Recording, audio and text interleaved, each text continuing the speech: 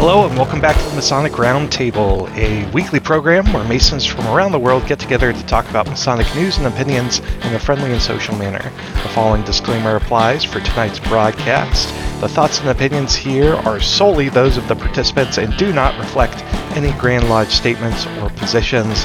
Please keep your comments open to the public and on the level.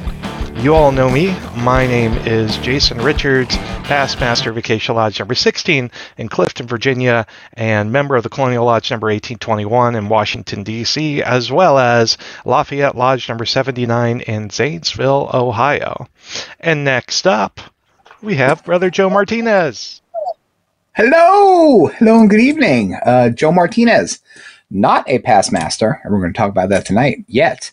Currently Worshipful Master of Manassas Lodge number 182 in Manassas, Virginia. I'm also a member of Benjamin B. French Lodge number 15 in the District of Columbia. And let's see what else. A member of Harmon Lodge number 420 in the Grand Lodge of North Carolina. Woo! And Ezekiel Bates Lodge in Attleboro, Massachusetts. I think that's enough for today. Good to see you. Good to see you too. Hello. And that's all we've got tonight. The end. Hello. The end. Oh my goodness. So we have finally gotten to the point in TMR where we're breaking the rule of 3 and we're going down to 2.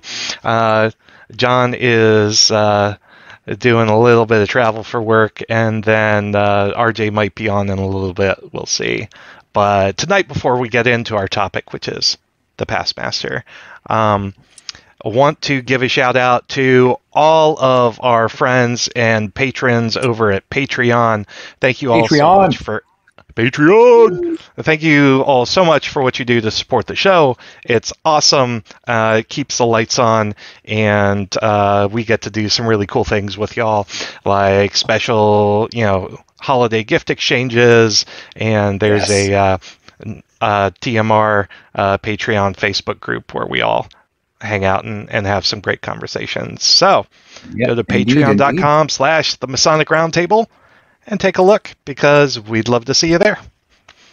We don't have any of the jazzy blue bars that go by tonight. Sorry. So I'll just do this evening. Okay.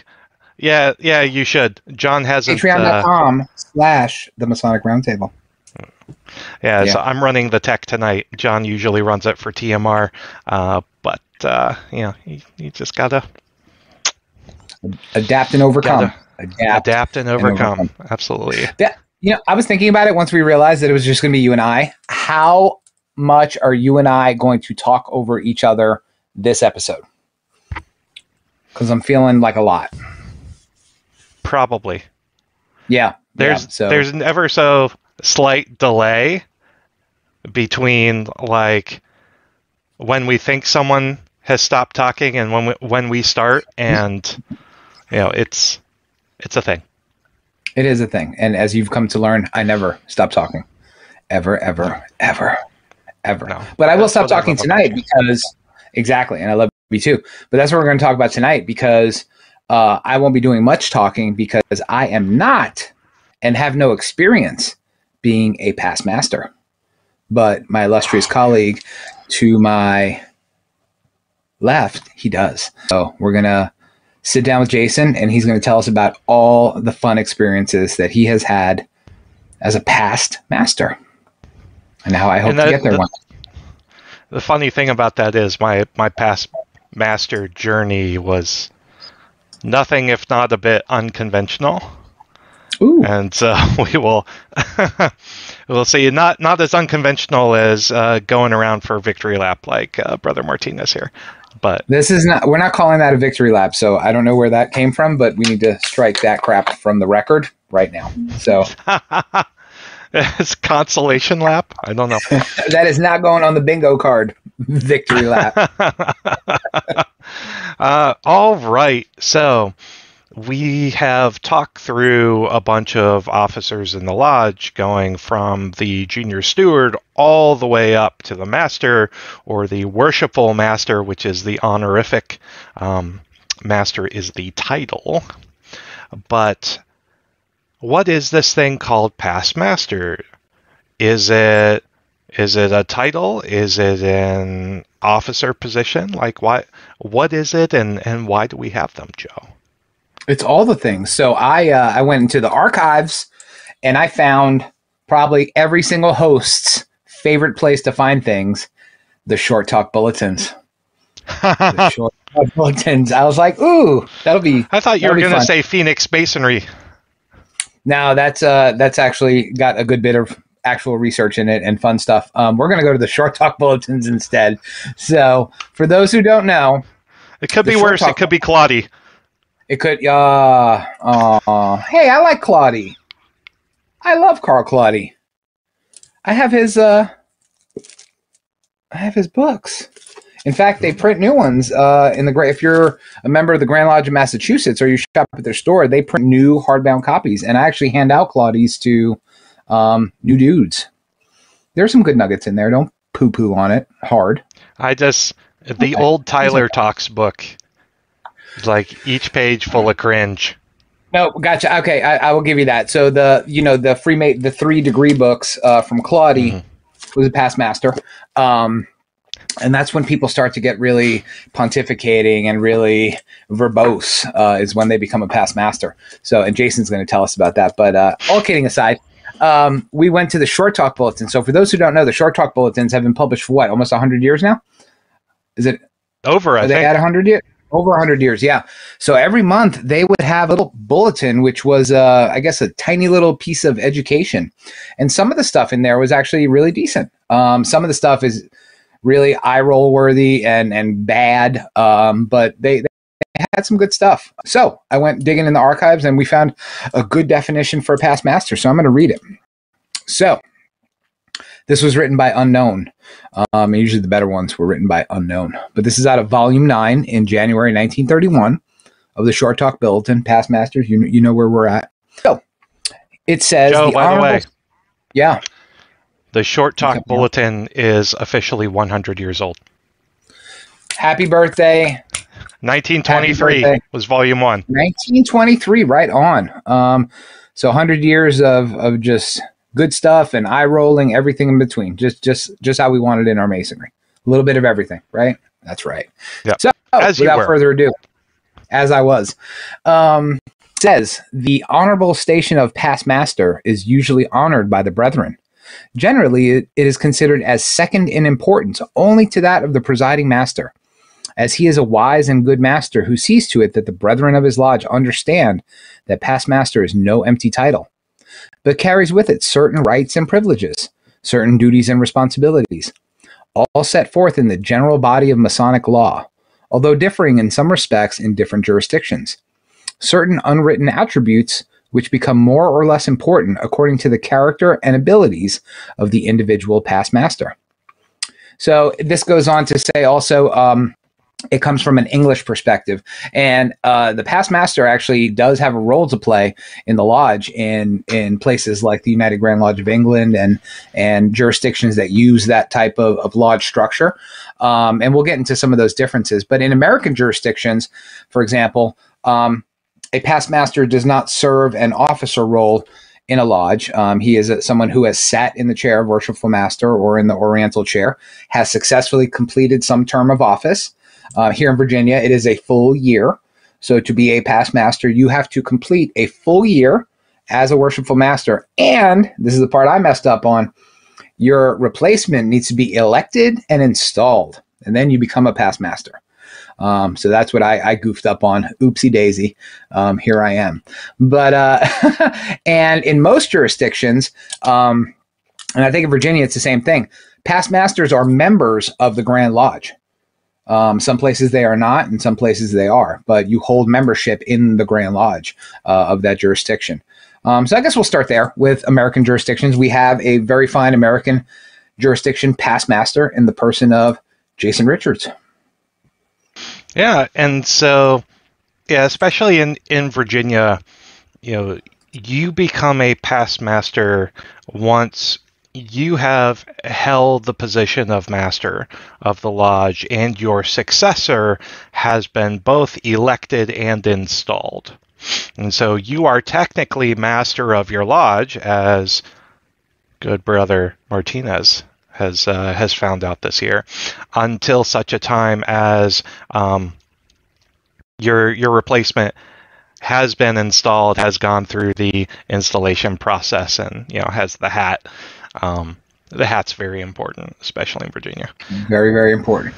Yeah. So and I love that. I love that people are chiming in on YouTube. So Brother Gary Neal, he's in Maryland. You're a past master when you finish 1 year, even if you continue in office.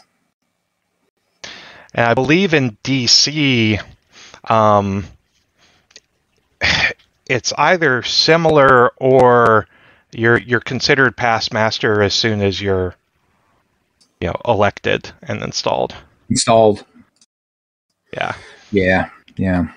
Because in DC they do some little things before the installation just for the past masters, which is really cool. Absolutely. Yeah. So, but yeah, absolutely. Chime in. I see brothers and friends from all over the country chime in with what your jurisdiction does, so we can bring it up and talk about it. But when I read the Shore Talk Bulletin, it did pique my curiosity into, and I think you've seen this, Jason, more than once. I know I have.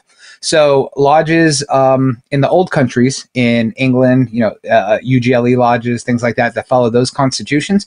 The immediate past master, the person who just got kicked out of office, is actually an officer position in the lodge. So they hold office, and your junior pastor holds an office in the lodge the year he is quote unquote out as worshipful master. So it's a little bit different than what we have here.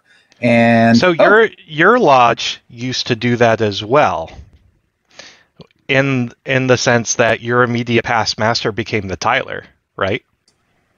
So for a long time, yes, we did have, and I actually didn't mind it. I go back and forth on this. So the tradition at Manasseh Lodge was, once you came out of the chair and and your successor was installed and you became a past master, you sat a year outside as the Tyler of the lodge, for a couple of reasons. One of the big reasons was it's time for you to take off your hat of authority and to become a humbled individual once again. And there's no other place to be humbled than outside the door. So you got to give your successor time to learn how to be master and learn how to rule and govern his lodge and learn how to interact with his brothers in that position of service that he has for that year. We'll talk about the grumpy past. Go ahead. I was going to say, I think there's something to be said about a cooling off period too. For those who haven't sat in the chair of master, it's a difficult job, and it is stressful, and it is emotional. And I have found, I had a full head of hair in December of 2021. It's gone. I don't believe you. But I have known plenty of masters who just really stepped back, after that year, just because those 12 months had just taken so much out of them. Because it is literally a second, almost full-time vocation, being master of a lodge. There is so much to do, so much to oversee, so much to plan. If you do it right. If you do it right. Let's call a spade here, and let's be honest with each other.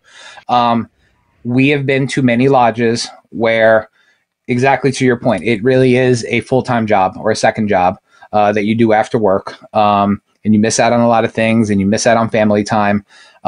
But hopefully you're like many of us, and our families are super supportive, and they help us grow as a person and as a master, right? Because they support us. But there are some masters that you still wonder after a year how they got elected. How are they presiding in that chair?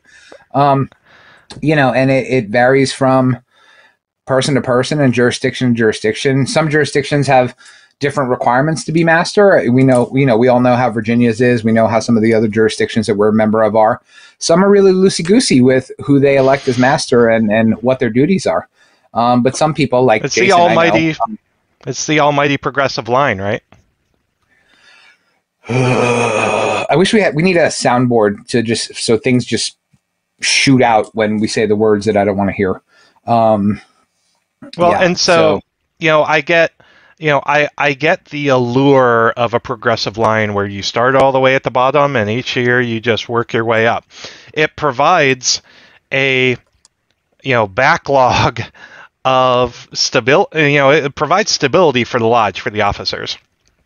You're not getting to November and the outgoing master is like, oh my goodness, who's going to take over for me? The problem is you've got that stability and those assumptions that next person in line is going to be master.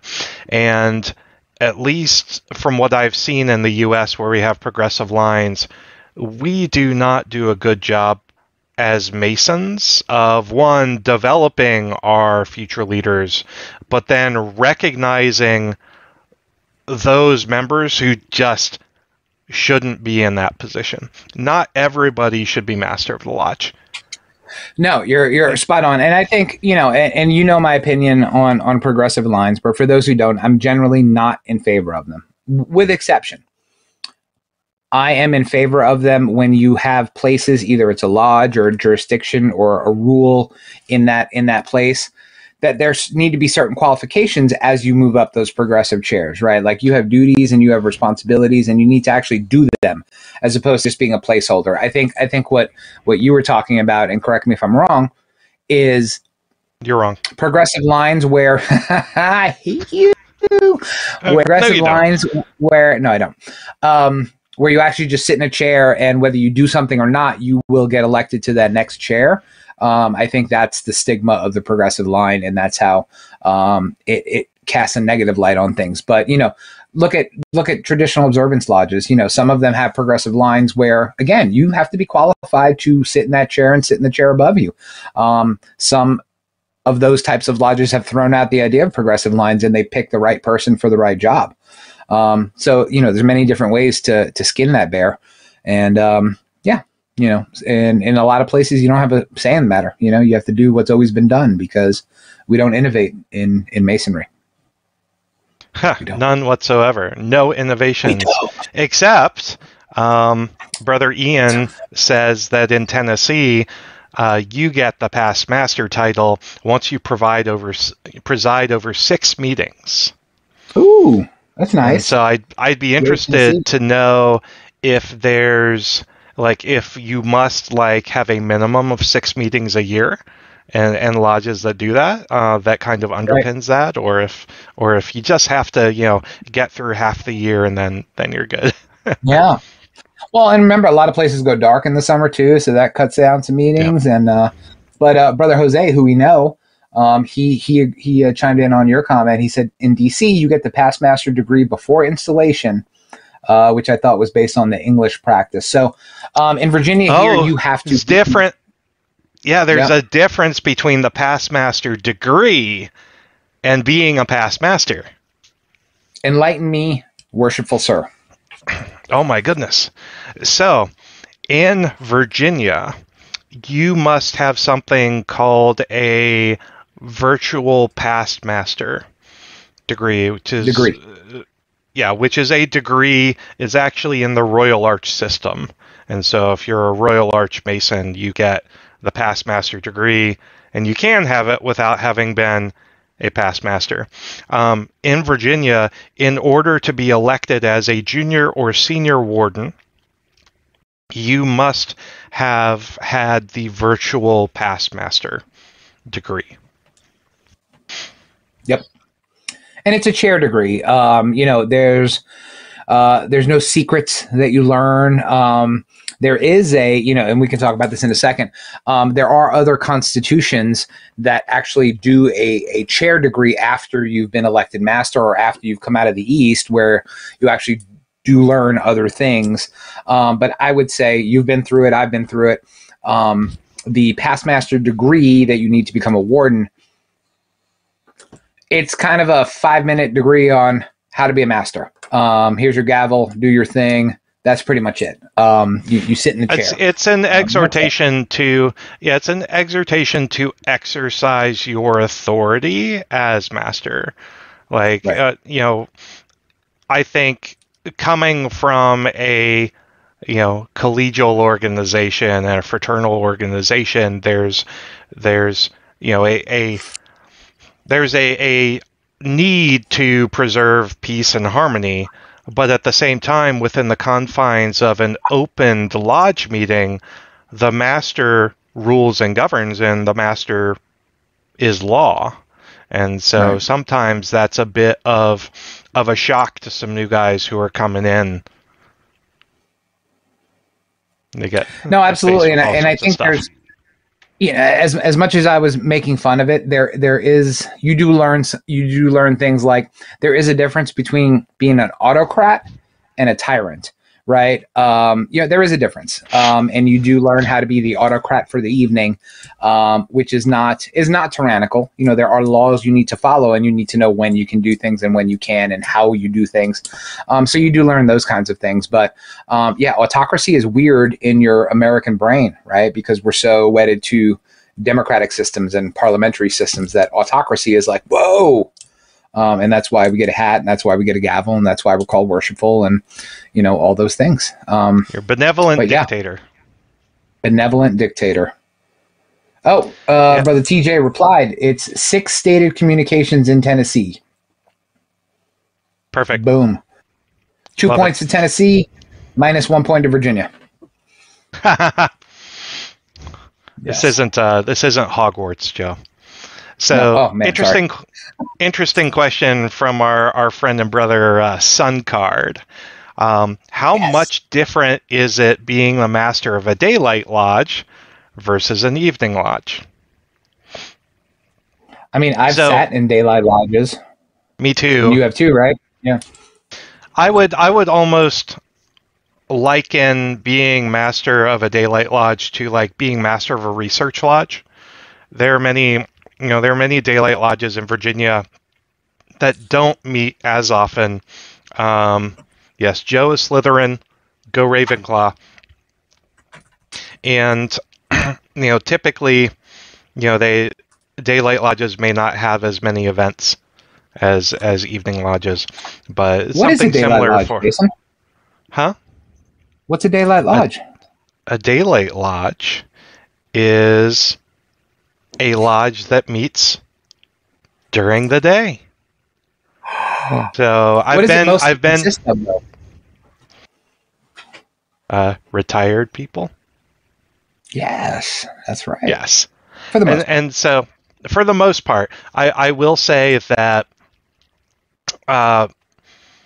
back probably close to a decade ago, I did visit a daylight lodge for the first time, and there were a group of us at work who literally went on our lunch break and visited a daylight lodge right down the street, and it was pretty cool. Awesome. So daylight lodges, I don't know if they confer degrees or not. I will have to look into that. The one I've been in, oh, sorry, you froze for a second. The one I've been to in Virginia, they confer degrees, elect officers. It's a regular blue lodge. The 95% of the people there were past masters, who can meet in the daytime. But they're sitting in chairs and they do business just like any other blue lodge does. So there's no difference that I've saw. But let's get back to so what's a past master? What's the point of a past master? What does a past master do, Jason? Tell us what you do. What do you do? Tell us. What do I do? I can tell you what past masters do. But I want Jason to talk first. The past master, hi Athena. The past master is really there to be a guiding force, a source of support for the officers of the lodge. I say that, because, really they are essentially the lodge elders, if you will. And as a young master, it's important to have a group of individuals in the lodge who have been through the craziness before and have the ability to and the desire to mentor you through that. And so it can be kind of lonely in the East. And so the master needs to surround himself with a cadre of just learned brethren who have been through it before. And that's really where I see the past master role being. There are a lot of past masters that become lodge instructors of work, lodge education officers. These are the pseudo officer positions who are where the incumbent is charged with helping nurture, shape, and grow the lodge, and increase the Masonic experience and better the Masonic experience for the members of the lodge. Oftentimes, the past masters sit on the sideline and they're like, I didn't do that. I wouldn't do that. That's not how it was done in my year. Say more. Well, ultimately, when you go from having complete authority as the benevolent dictator to being on the same level, even though Masonry has a bunch of them, as everybody else outside of the master, ultimately at the end of the day, you can't help but look at the workings of the lodge through the lens of what you did, or in a lot of cases failed to do or didn't do. And so there's or what's always been done. Yes. And there are many brethren who are passionate about Freemasonry, which is awesome. And there are also many brethren who are passionate about their Freemasonry, and don't leave time and space for others to experience Freemasonry a different way. And that's where it can become problematic. Yeah, absolutely. And I think that, so like I said, Jason's talking to you from the experience of being that wise counsel and being that person who offer. I've seen you do it once or twice. Okay, I didn't say every day, but you do it a little bit. And, I can talk to you about my experience as a sitting master and reaching out to past masters, talking to past masters, asking for help and guidance from past masters. And unfortunately, what Jason said is pretty accurate. Your group of past masters really spans the gamut. You have those past masters that find it hard to distance themselves from that position of authority, and they choose to tell you how they do things with the intention of you need to do those things that same way, to the point where you have apathetic people who don't tell you anything and don't really care anymore, and are just sitting there checking a box. But you have a little bit of everything in between. I mean, I can tell you, I'm not going to give you names because this is going to stay on the internet forever. So I've been lucky to have past masters that, have given me guidance and have whispered wise counsel in my ear and told me, hey, maybe you should do something like this, or why haven't you thought about doing that? And it's been really useful and helpful advice. And then to Jason's point, you have those other past masters that cannot help but, while you're sitting in the East, stand up during lodge and challenge your authority or question decisions or comment on every damn thing you've said and done. And just make that meeting go on longer and longer and longer. So you get both. I'm blessed to know the ones that helpful and are wise and are patient. I guess Masonry as general is happy for the rest of them that pay their dues every year. And I'll leave it at that. Well, and so back when I was master in 2017, I was very lucky at Acacia to have been surrounded by a really solid group of past masters who helped me really get through some very difficult situations in the lodge, and up to and including having two past masters going back in the line to help fill it out. And of course that was a year or two after I ended up getting out of the East. But when you have a core group of past masters who care about the lodge enough to be there and be present and give that advice, but also be willing to let the new master try things out his way. Like, that is a sweet spot that really provides a great, like, fertile soil to grow the Masonic experience in. I was very lucky to have had a great cadre of past masters I could lean on back in 2017. Yeah, that's fantastic. And I think that, I too, again, not having had my replacement installed yet, I've been blessed, and Jason knows many of the past masters that I get to call brother that sit in my lodge with me. But exactly to his point, they're all committed. They all care about the lodge, and they care about you as well, except right? Clancy. So Clancy is Right Worshipful Clancy, one of my favorite past masters. He's our district deputy this year, so very happy about that. And he's amazing. And he is super awesome, including Clancy.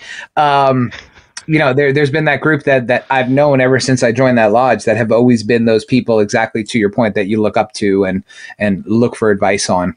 But again, there's always the picture. I keep looking at the picture because it's on YouTube about why is the picture up there? Are we streaming? Yeah. It should be. Yeah. Okay. Just checking. Oh, I did that. Anyway, sorry, sidetrack. The picture we put up for this week's episode is Squirrel. Is a bunch of curmudgeon-y old people. That give you wag their finger and make faces at you and stuff. And unfortunately, you do find those. I think in every lodge you have at least one of those that really get that stereotype going of the grumpy past master. Where nothing you do makes them happy, nothing the lodge does make them happy. It's a different generation, and you're not doing the things that they did during their generation, so you are just a eventual disappointment to them across the board. So, yes, but it is what it is. Yep. And honestly, like, when you're turning over complete executive autocracy every year, there are going to be feathers that get ruffled. And I very much don't understand how anything stays status quo from year to year to year. When you come in, you get like maybe 10 months to try to enact, organizational change. And, maybe the problem is it's so difficult to do that there are brethren who say, okay, we'll just keep it even keeled. No, you know what? That's an excellent point, and I think I'm going to channel some Ruark here when we talk about. I know you've seen it. I personally got to see it at least the last 5 or 6 years. Lodge, and even in my lodge in DC, they are really good about having long range vision casting or strategic planning. Where it's like, you got to have the right recipe for that, right? You got to have brothers that are all in line together that all kind of want to move in one direction, which you probably don't find in every lodge, and you've traveled to a bunch of lodges. So have I. It's a mix, right? Sometimes you get lodges where the officers are very different from one another, right? And you really get that large sweeping change year over year. And it's got to be exhausting, right, to pivot so quickly in one direction from year to year. But then there are some lodges that do a good bit of strategic planning, where it's like, hey, we have a mission and a vision. We have a 3-year plan. We have a 5-year plan. These are the things that we want to do, and everybody does it together. That's a rarity, but it can be done. And, as we start to, I'm not going to say decline, as we start to shrink our membership and start to get more compact in how we do masonry, I think it's a good time to do it, right? You've got more and more people that you want to gravitate towards, as opposed to lodges of 500 or 600 people where you don't even know half of their names. So these are people that you can put these short-term and long-term plans in place with and make some long-term effective change. And I know I'm sounding really TED talky, but strategic planning is a good thing. It's not a bad thing. It is. Yeah, and it's a way to get buy-in across the officers. I think one place where Acacia was getting really great at strategic planning was in the budget and the building. You know, we have an old building. We have a building that is in massive need of repair and upgrades. And so one of the things that I saw that I was very grateful for was from year to year, we would sit down, go through the budget, and try to forecast out like the fundraising we needed to do in order to be able to keep up with the cost of repairs and the repairs that needed to be done in the building. Suncard asked what my goal was in my year and did I meet it. I will just talk a little bit about it because I think there are some things that that are relevant to the role of the past master, and it's part and parcel to what we're talking about here with change and strategic planning. My goal very much during my year was to implement sustainable change, because you can go in there like a tornado and just go crazy and uproot everything, and then if you don't have the buy-in of your officer line and probably your past masters, once you become a past master and the next guy comes in, all of that can just revert very easily. And so I wanted to add more education to the lodge.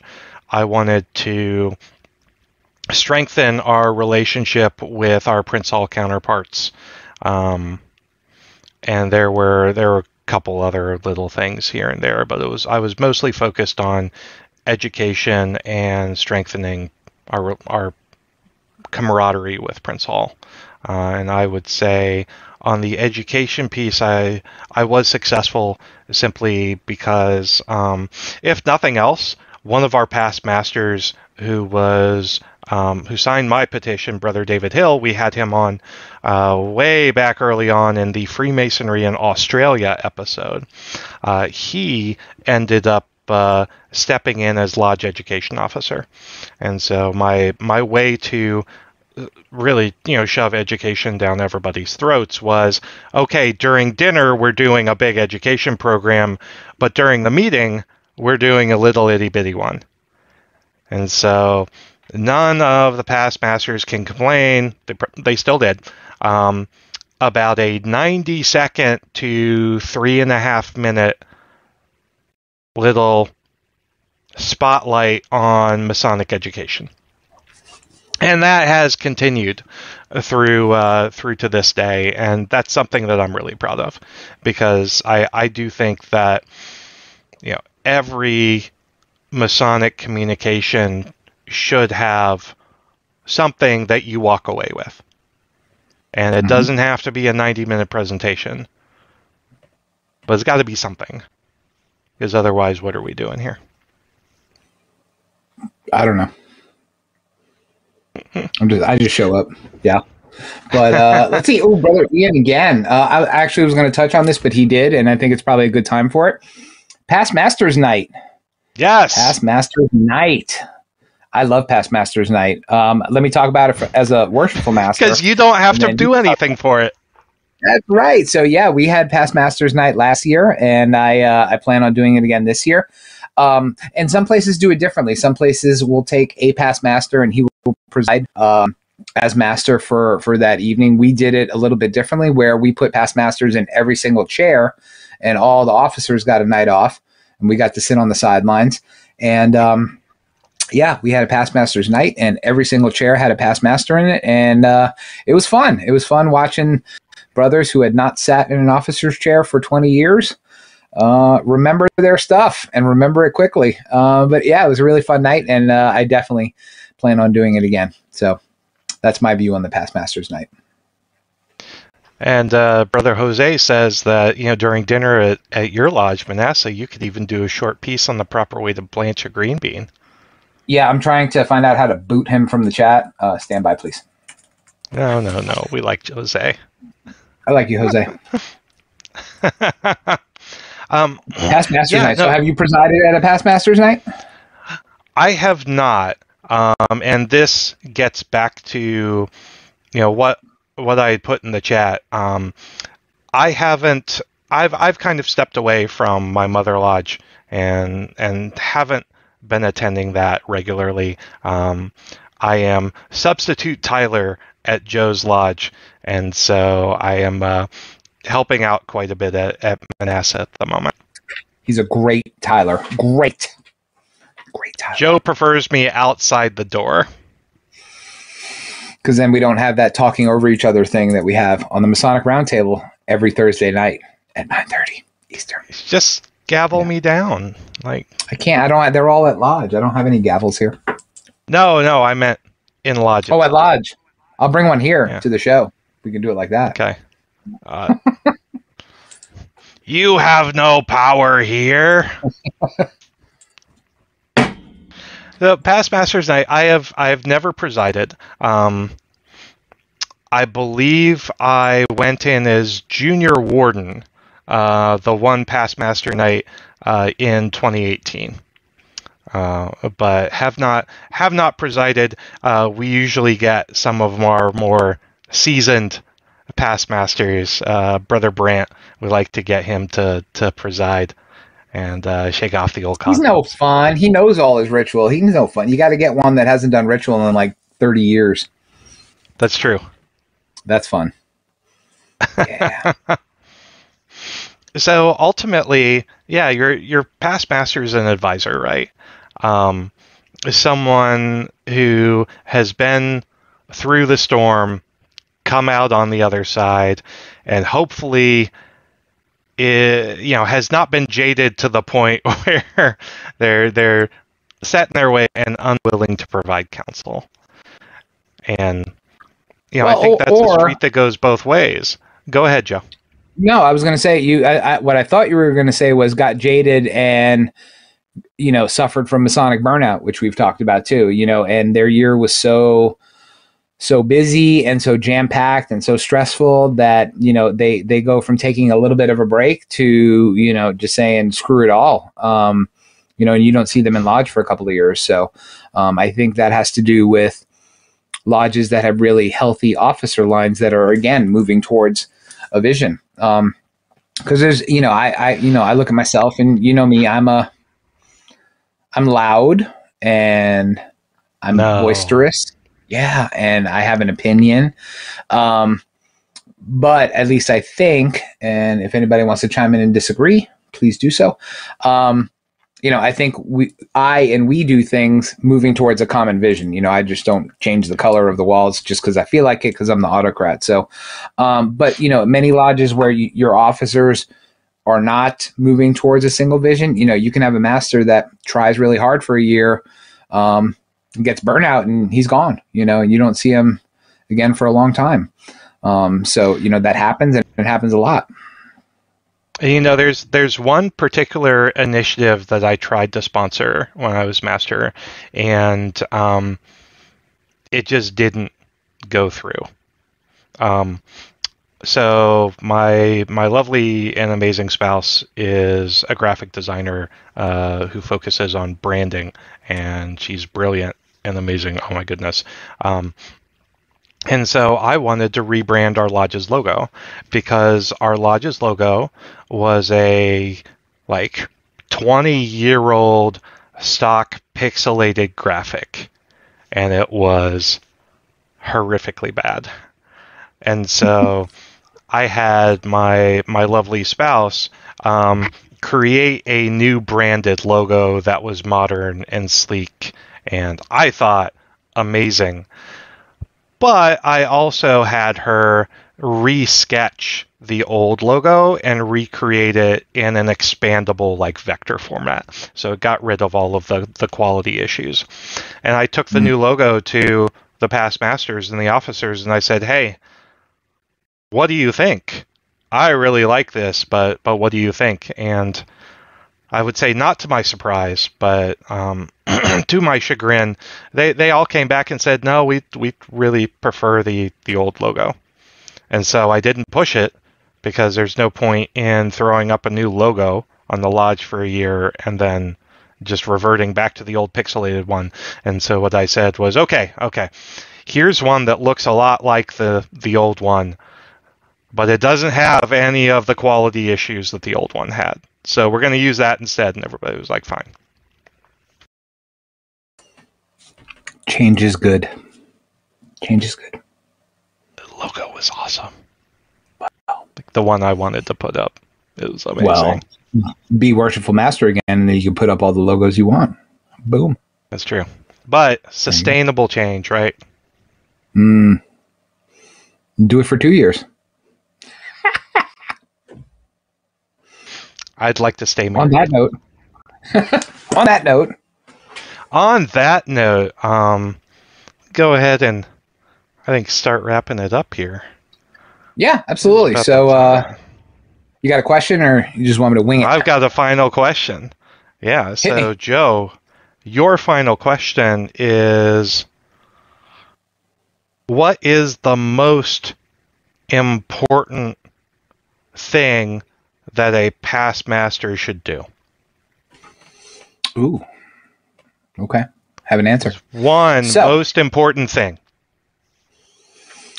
So, the one most important thing that I think a past master should do, and I'm speaking from the experience of knowing past masters and knowing what I long for most out of them, not being one myself, is